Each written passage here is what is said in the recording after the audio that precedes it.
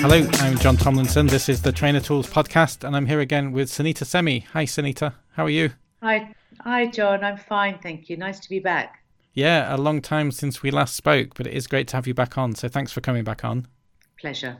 One of the things that I've been sort of racking my brains about recently, and a lot of conversations we've been having at work, is about how can we make sure that we, as one, training providers, trainers, but also as kind of training consultants, our L&D consultants, how can we make sure that we are being as inclusive as we possibly can? I work in a very multicultural environment, and I'm speaking here as white, middle-aged, heterosexual man, etc., ticking all of the sort of wrong boxes, if you like, on the diversity chart. I want to make sure that I'm doing as many right things and as few wrong things as possible, and making sure that the training sessions I run and the advice I give is leading to as inclusive outcomes as possible. So I thought of you. And I wanted to have a conversation about that. I think it's a great topic, and I think it's great questions you're asking. When I think about the role of L&D now and how it's changed so much, I know that you also train and consult in organisations, and the workforce has changed, the landscape has changed, not just from a diversity perspective, but I think also from an inclusion and belonging perspective, especially since the pandemic. And how do we serve all the people fairly and make sure that everyone is really sort of developing in their way? Because I think initially L&D, or historically, was very much a one-size-fits-all. And now I think L&D are developing people skills, or developing people in the organisation, and really thinking, how does this reflect, or how is this being reflected in the organisation? And are we meeting everybody's needs? And how do people learn best? How do they develop? We don't all learn and develop in the same way. And I do think that in the last few years, not only are organisations across the board asking themselves that question, but L&D, I think, is quite a strategic player in that conversation. You used a really interesting phrase in there, and I know you use this quite a lot, this distinction between inclusion and belonging. And I really like that. And that was one of the things that kind of inspired me to sort of talk to you about this and really ask you, because I just like the distinction you're making there. But do you want to just explain a little bit more what you mean by that, and what the difference is, or how you would define the difference between inclusion and belonging? Sure. So just before the pandemic, I started to really think about this word belonging. I have been, up to that point, doing lots of work with some very, very well-known companies around diversity and inclusion. And I saw that inclusion was something about the here and now, but belonging was something that was far more lasting. And also, I was very mindful that in my training programs, that a lot of white men couldn't necessarily relate to the inclusion piece, but they could relate to the belonging piece. And in my mind, if we want people to be truly inclusive and create a sense of belonging, then everybody has to be around that table.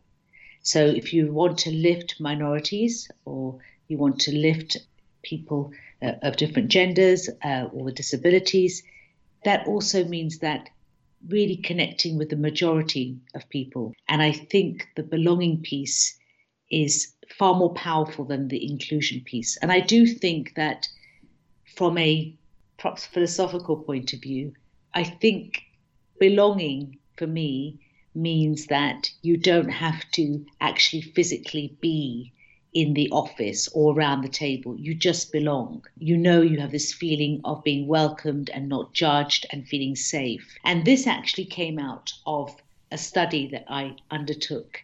I interviewed 129 people over COVID and asked them about belonging and non-belonging in their organization. Or I also interviewed doctors and psychotherapists and a priest and a monk and a yoga teacher.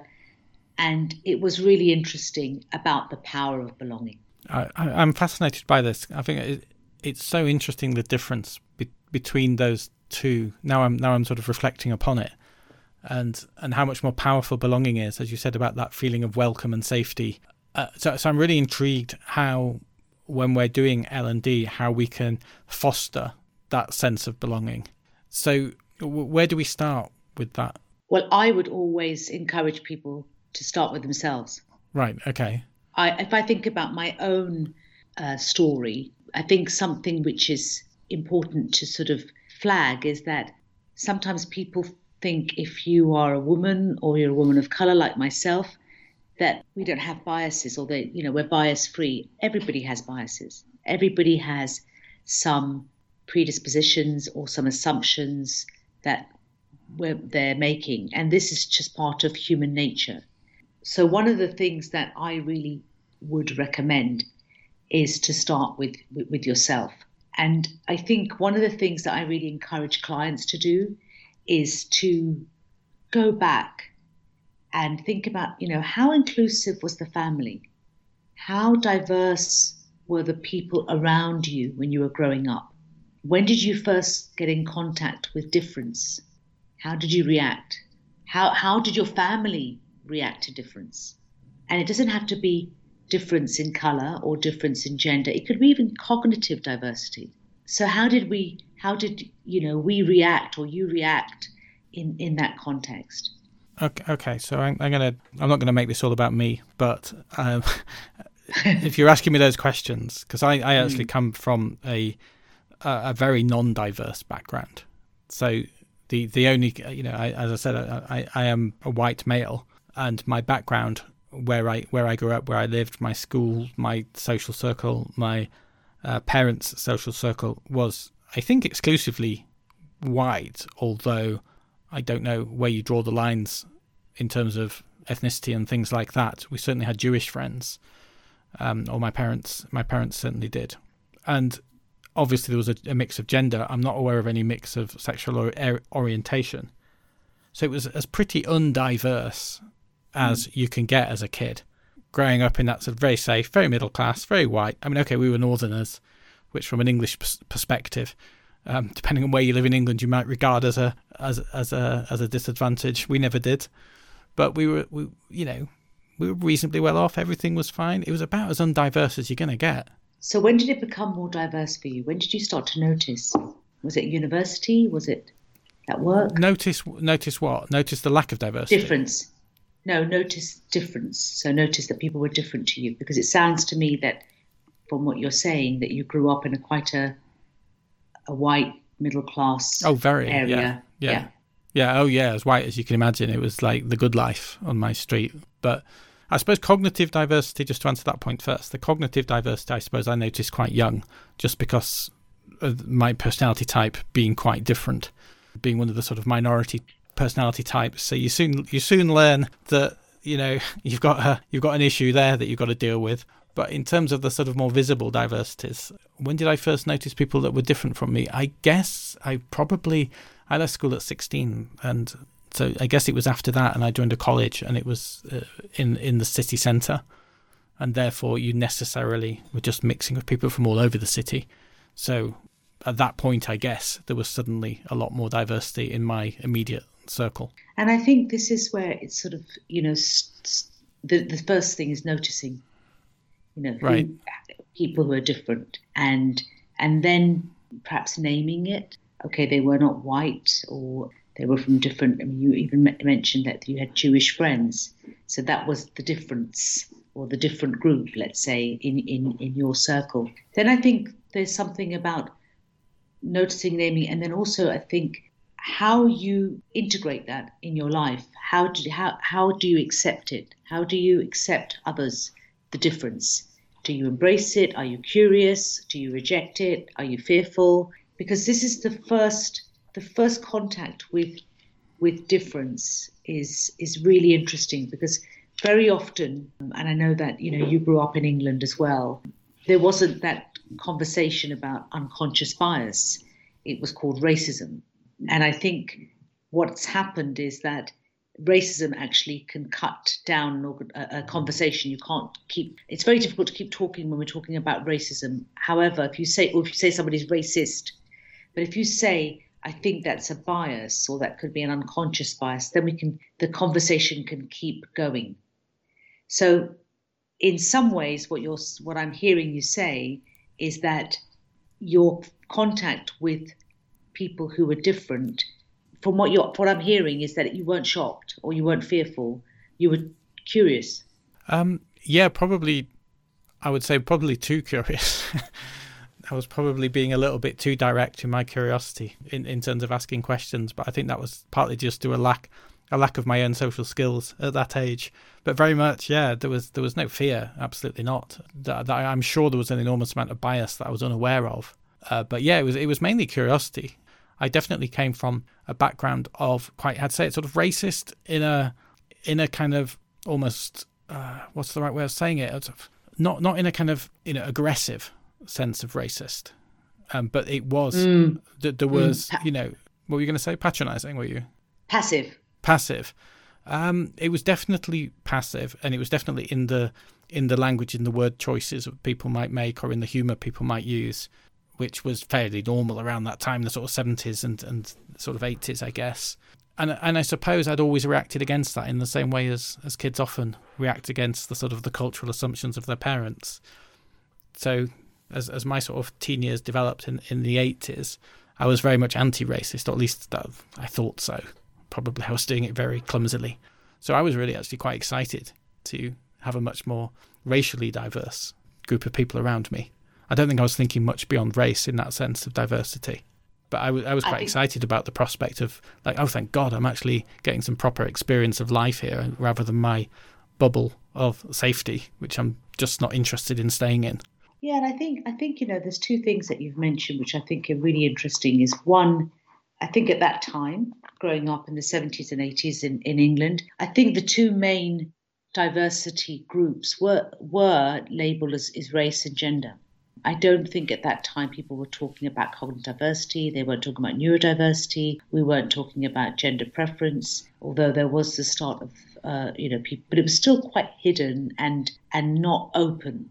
And the other point I wanted to make was about what you said about being curious. And I think that's really interesting from an L&D perspective, and especially from a white male perspective, because what I've seen and experienced as a coach and a consultant is that it's really quite hard for white men to know what to say. And I know there's this fabulous book called White Fragility, but there's something about not knowing, not wanting to offend. And I think what happens then is you actually end up saying nothing because you're so frightened of offending somebody. You actually end up not asking the question or not going there because, you don't want to offend anybody. But I actually think what you said, maybe I asked too many questions, but I think it's the way we ask questions.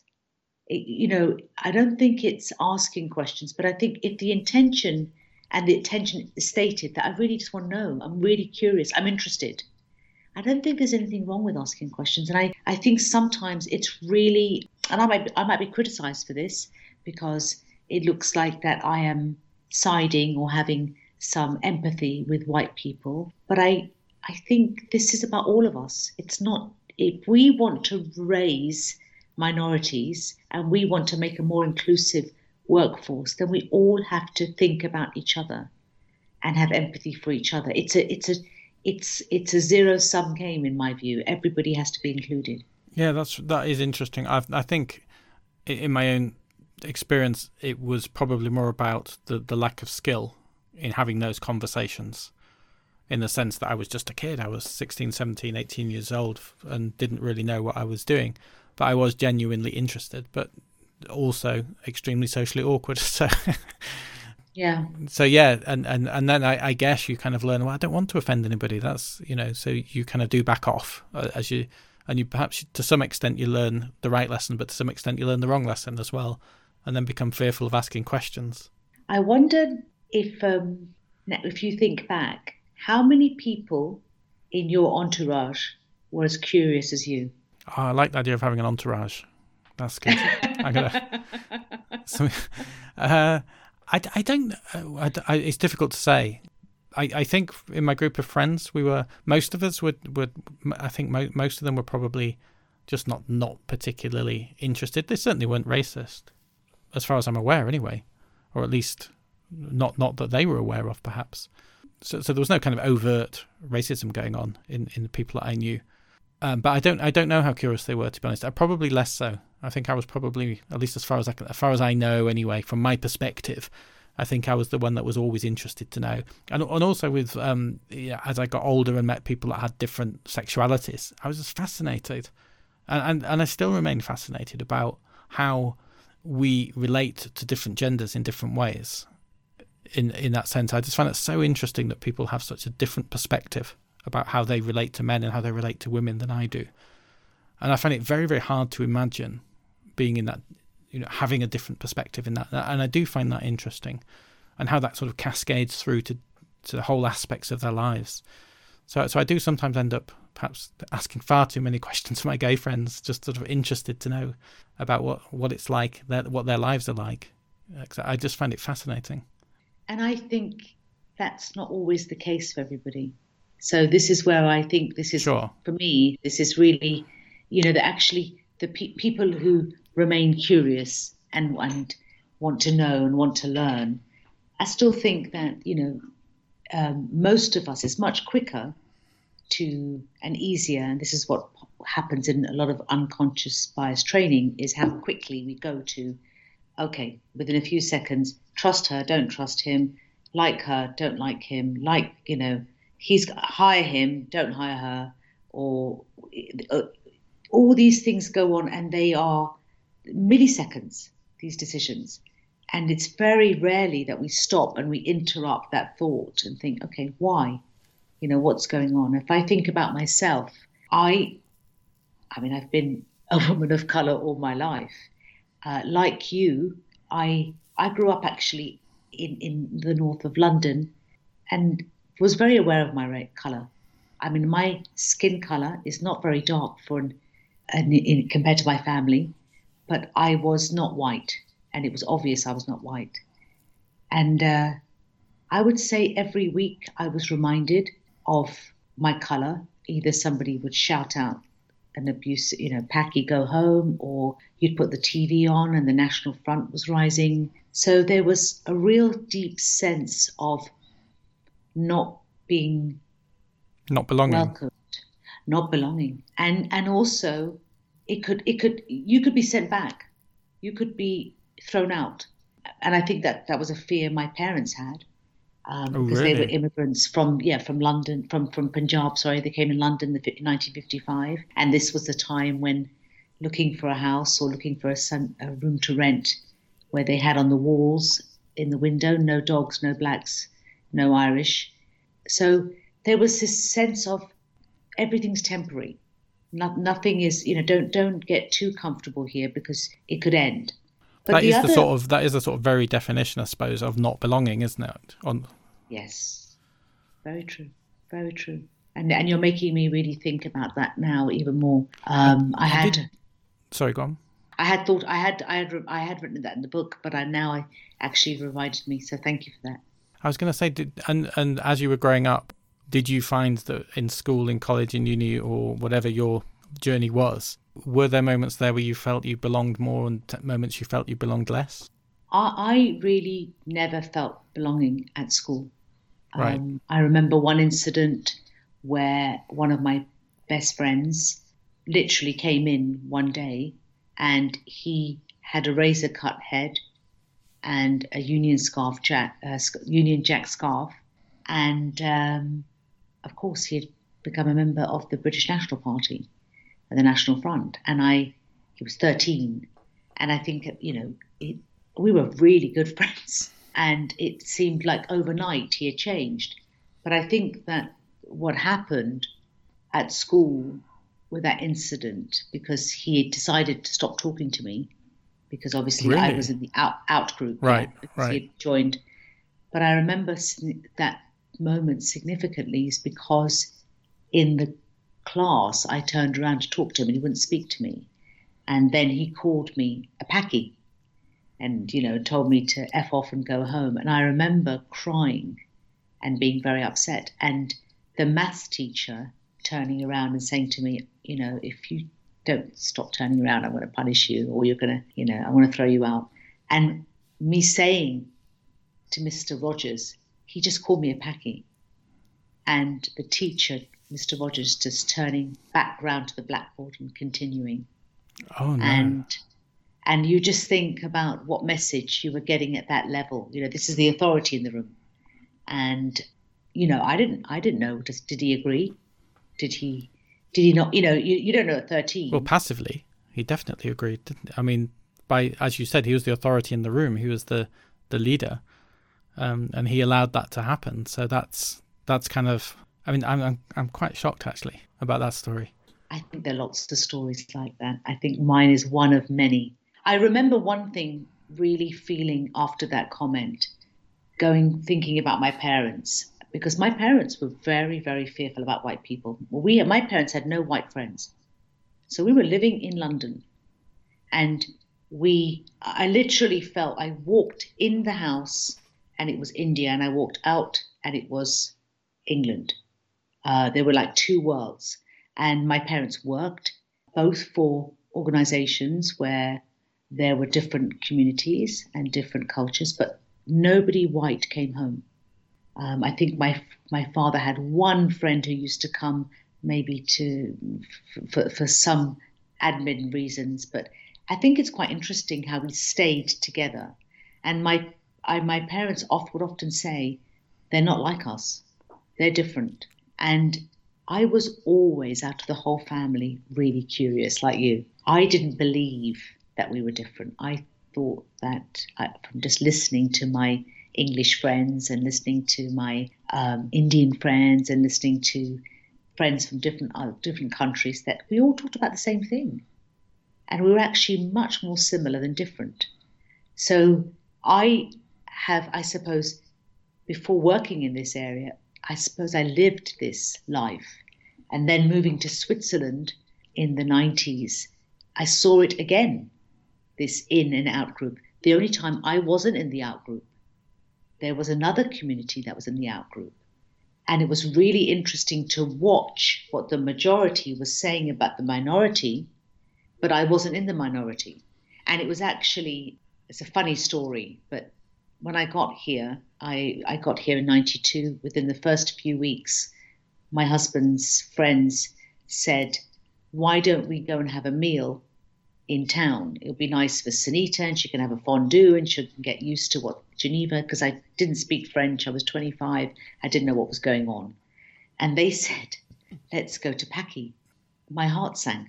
Little did I know that Paki, Paquis, is a really trendy area in Geneva. But can you see how strong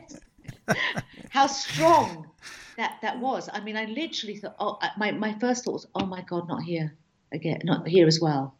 Right. And of course, so it was really strong. But I think what was something which I really carried for many years as a bias, because I think it's really interesting when you talk about being a white male and being biased. I think sometimes it's important for you to remember that we're all biased, John. We all have a preference. We all have a liking. We have our in-group and out-group, and our go-to people and our non-go-to people. And there's something which I really think it's probably good for you to do. I don't know if you've already done it. It's the IAT test, which is the implicit association test. Oh, yeah. The Harvard University thing, isn't it? Yeah. I've heard differing things about this, actually. I have done it, and it was, I thought, quite interesting. But then a friend of mine, he said that he'd read things that the actual test had been disproven or something, or it had been that it didn't actually work. So I don't know. I've heard different things about it. He said that I didn't actually bother checking whether he was right or not. So I probably shouldn't be saying it. It could be, but I think that. I mean, I thought the tests were good. I have heard that as well. However, I think things in isolation, any tests in isolation, are never really as alive as they could be if you do something with it. So what I would say is to do a diversity and inclusion audit about, where you grew up and how inclusive your parents and how diverse your school was, your teacher were, your neighborhood was, etc., which I'm happy to share with you after on your website with the IAT tests. But one of the things that I was really shocked about was when I did the IAT test, I really equated power with men. Right. And I noticed that when I got feedback, when I was either speaking or training or facilitating, if a male said something, I would take it more seriously, or it would impact me more. And I really looked at that. What was it about men that, in my mind, that was a clear, explicit bias, not implicit, explicit. Once I'd seen it, I realized it was a bias. And I realized that in my family, that men had a lot of power. My father had a lot of power. My brother had a lot of power. My brother-in-law had a lot of power.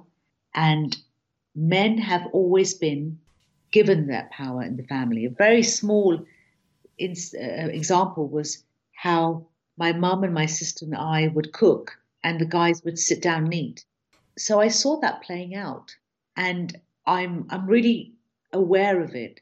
So I think, again, coming back to you, is as an NLT professional, it's not a one and done. It's something that is you build on. You become more and more aware. It's like a muscle, and it's just really questioning yourself. So why is this going to, is this interaction going to be fair? Is this intervention going to speak to everybody? Is it equitable?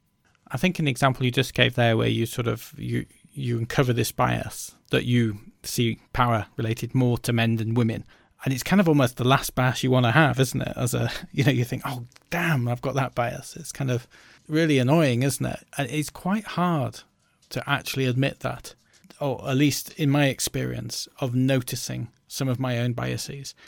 And I've thought, oh no, I can't believe I've got that bias. That's so annoying. And I really found it quite hard to admit to some of them. Did you find that? I did.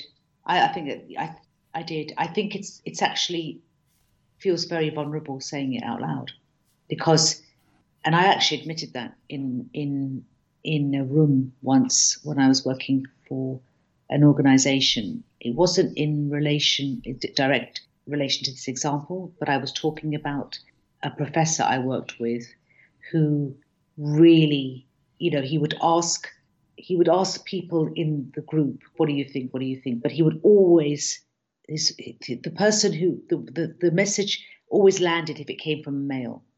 And I noticed this. I noticed that he was really quite biased.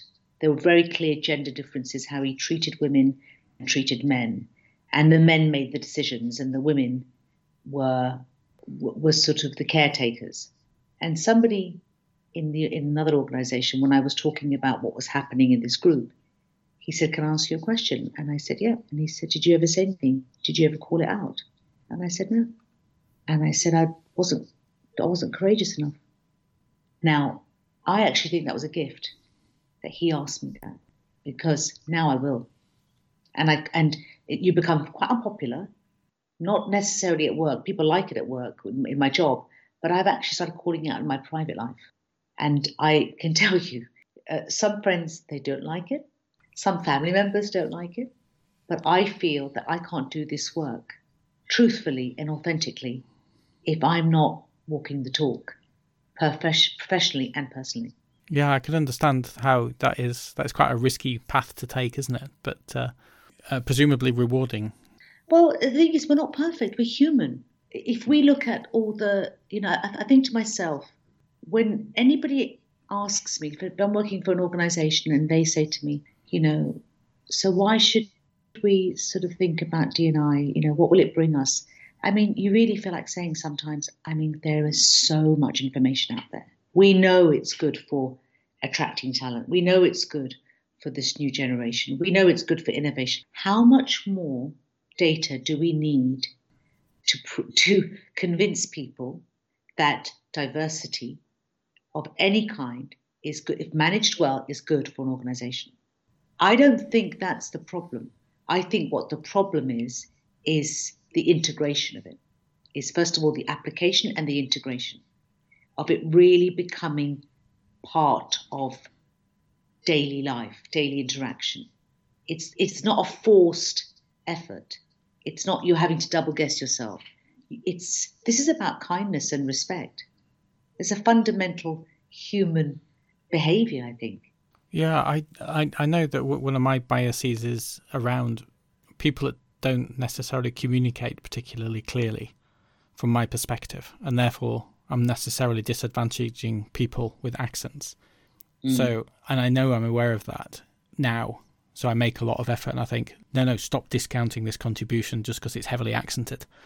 So because I've recognised that I have this bias, and I hate it about myself, I've been able to do something about it. But I do remember once, actually, I was delivering a training course, actually in Geneva, and somebody who was a woman of colour said something in a heavy accent, and my immediate brain was, "I'll just move on." And then I thought, no, stop, listen to her properly. Catch what she's saying.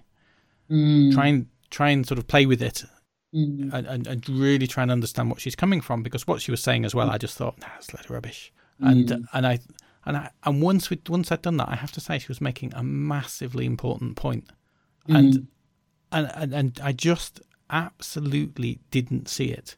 Partly under a layer of my own bias, as I just revealed, but also partly through to the fact that she wasn't a very good communicator.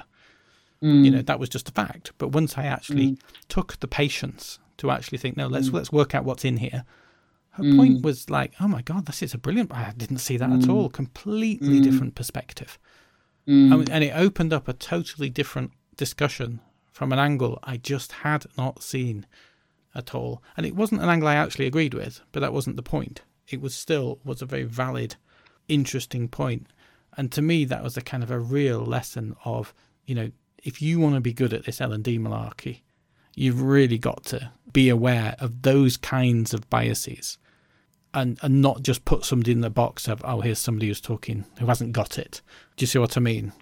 Absolutely. And I think I think that's so brave of you to sort of have that. I might edit it out yet, Might change my mind before this goes live. Yeah.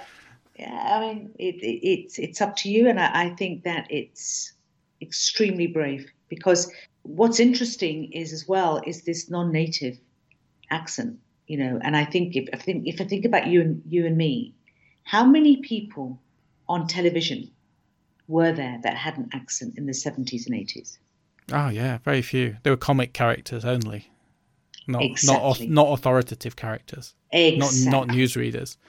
So the bias stems from somewhere, and I think it is really, even in 2021, I am so surprised that people are still saying, and I really feel that the fact that I have a Spanish accent, the fact that I have a French accent, and the fact that I have a German accent hinders my communication. And I still see that having an American or a British accent, there's a power to that. And we're in 2021.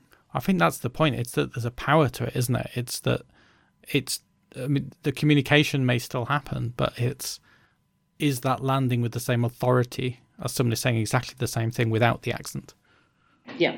And that's exactly. That's the bit that kind of hit me like a ton of bricks. And I thought, oh, bloody hell, and it was just, and it helped me kind of understand my own real kind of core bias that I had. But it was that day in Geneva that really kind of like, I thought, oh my God, because I was really conscious of it then, and I was really practicing and really trying to get it right. And it made such a difference. And I thought, oh my God, I've leveled up as an L&D person. I am a better L&D person today than I was yesterday because of just that relatively small action of just listening and exploring somebody's thoughts, who wasn't a great communicator, irrespective of the other points. She wasn't, but she had a really, really interesting point to make. And that, to me, I just thought, oh yeah, you've really leveled up because you've brought that out, and she wouldn't have had her voice heard otherwise.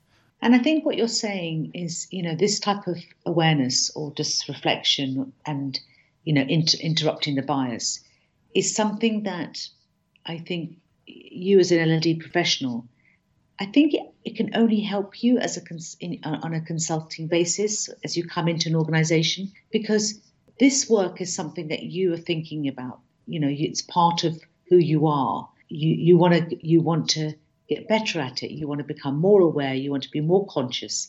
For a lot of leaders, it's not their world, or they know that they have to be better at it, and they know that it matters, but they don't really know why. And I think it's this why.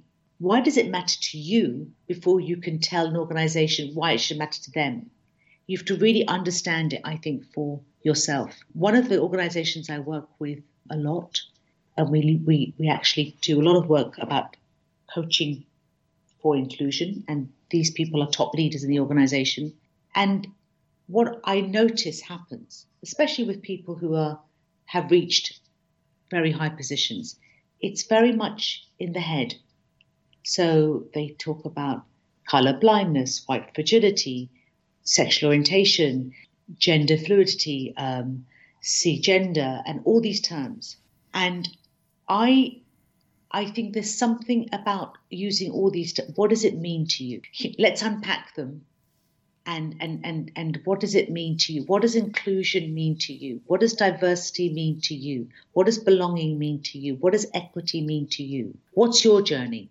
How can, before we can really, because you can talk the talk. There's so much information out there, but I think sometimes you can become a hostage to all these labels and these definitions. And I think one of the good examples, or the best example of this, is the Black Lives Matter movement. What I noticed is this backlash of certain people, the media, and even people around me, who said, "Yeah, but what's it got to do with us? We're not America. We're not living in America." And I think it was because there was a removal of that's happening in the US, and it's not happening here. But it got people to sit up and to think about, oh, it does happen here. It happens everywhere, and it's happened for a very long time. Do you see where I'm going? Yeah. I think, yeah. I mean, it is an interesting example. I think things like Black Lives Matter, they sparked a lot of conversations in my organisation and sparked a lot of us to kind of think, are we really doing enough here? We are kind of culturally overwhelmingly white, Western, etc. And that's kind of how we define normal, and everything else kind of radiates from that centre. Are we actually doing enough? So it just the sort of very existence of it sparked conversations, which I think didn't always go as far as they could have done in terms of action, but they did spark some conversations, some awareness, and that. But I think there is also some truth that it felt like a very American phenomenon, and in itself it was very culturally rooted in certain things that feel to us in Europe that feel quite American. So I think there is some truth to that it did feel in its purest form as something that's happening somewhere else. And I would say, so why shouldn't we still care? Oh yeah, absolutely. Yeah. No, that's completely, obviously, I agree. Absolutely. And I think it's, as we become more globalized, I think there is something becoming a bit more siloed as well. So, and the pandemic has taught us that what happens somewhere else actually can impact us where we are today. I think there's things to look at there that happened in that whole movement of the injustice and the anger and the I suppose just the real violence that people have had to bear. I do think I feel it's an unfortunate incident that had to provoke such a reaction. However, I do feel that, I don't know if you can say something good came out of it, because it was a terrible thing that happened to him.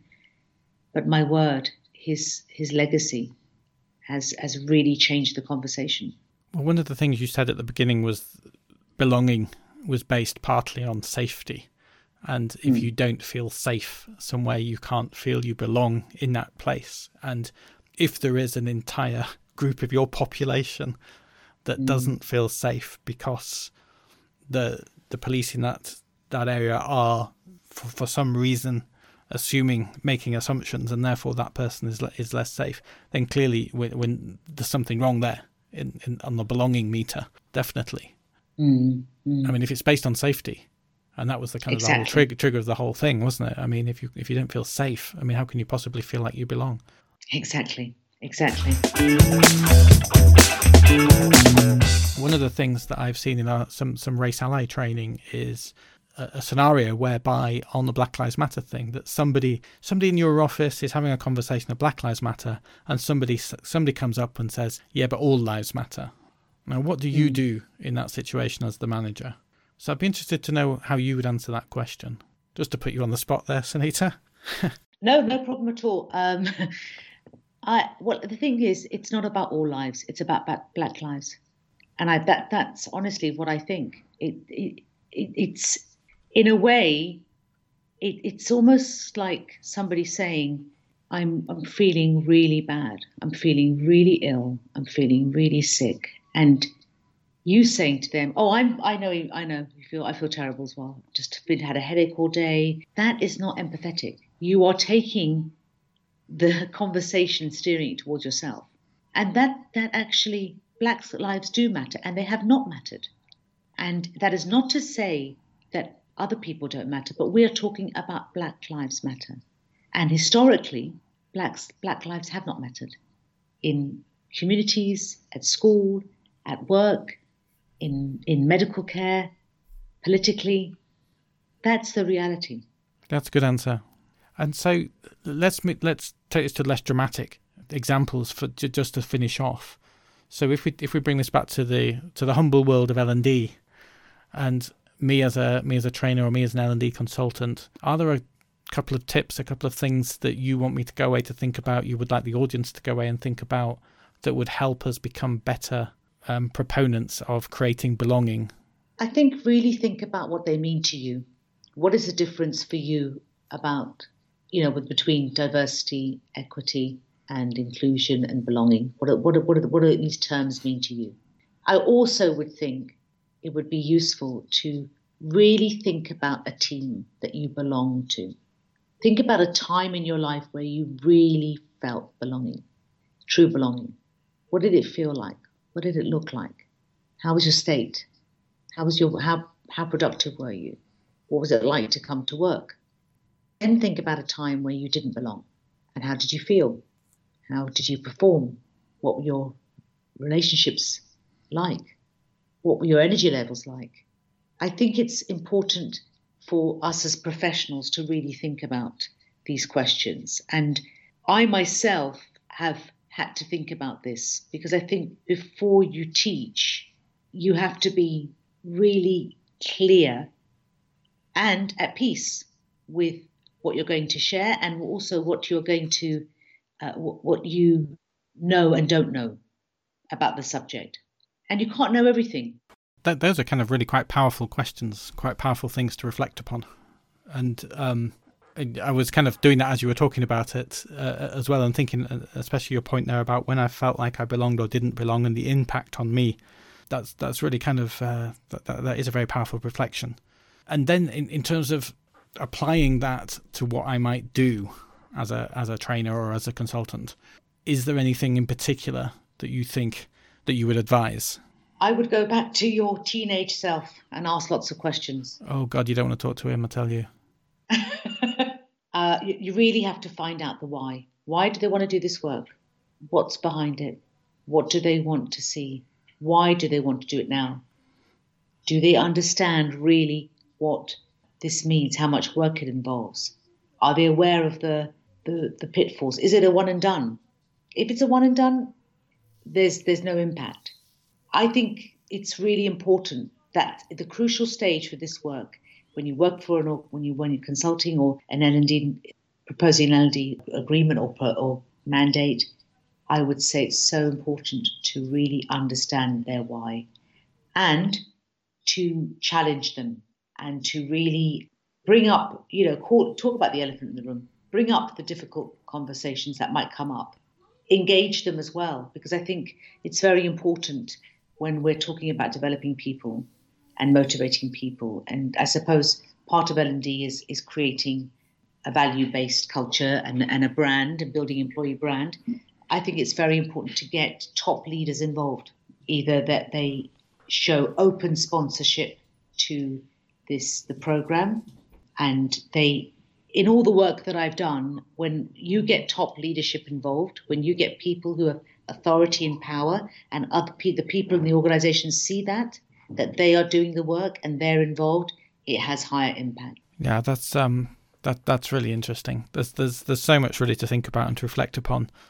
And I think one thing that's sort of been clear to me here is it's not a case of here's a list of top tips. It's a much kind of deeper reflective process, and there isn't a kind of a one size fits all. Just do these things and there you go. You've got inclusivity. You've got it sorted out. There you go. In that sense, I'm kind of finding myself reflecting a lot as we're talking for exactly that reason. I think that's good. And I have to say, John, if I'm honest, when I first started doing this work, I think it was only maybe, say, 4 years ago that I stopped giving tips and tools. 4 to 5 years ago that I stopped. And I actually used to say to the leaders, why? What are you going to do with this tip?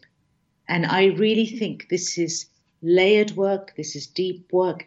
And this is about kindness. This is about creating a different type of organization, a different type of workforce where people really care. We all know it increases performance. We all know it increases productivity. But isn't it nice to go to work and really feel that you're respected and you can bring your whole self to work and no one's going to judge you? And I think it's not a utopia. I think that's the goal now. And this generation, that's what they want to see. Thank God. Yeah, well, I love that. I love this. As I said, I was very inspired by the way you called it, from inclusivity to belonging. I thought that was just a really nice way of putting it. So do you want to, just before we end, do you want to just plug your book? Yes. So you might as well. I might as well have plugged my book. So yes, it's called The Power of Belonging. It's actually a book for leaders or anybody who wants to create more belonging in their organization or in their communities. It has exercises after each chapter, and I also have the quotes from people. I have to say some of the quotes are really, really powerful, especially and quite hard to read about when they didn't feel belonging. And my goal is really, I just hope it helps people to have more difficult conversations and keep talking about this. Well, thank you for that. And there'll be a link to that book in the show notes, which are on we don't have a proper website anymore, but we do have the podcast website. So in the show notes on there'll be a link to all listening to stuff, including that book, which sounds really interesting. And it does sound like that's a way we can be sort of guided through some of this reflective practice to actually come to something conclusive. Because it is very much about the way we are hardwired as humans to be biased and all of that. So a lot of this stuff, you do find yourself resisting it as much as your sort of conscious brain wants to overcome it. So it is a fascinating journey. I think this has been a really interesting conversation. So thank you so much for your time and wisdom on this, Sunita. It's been really interesting. Oh, thank you, John. It's so nice to talk to you.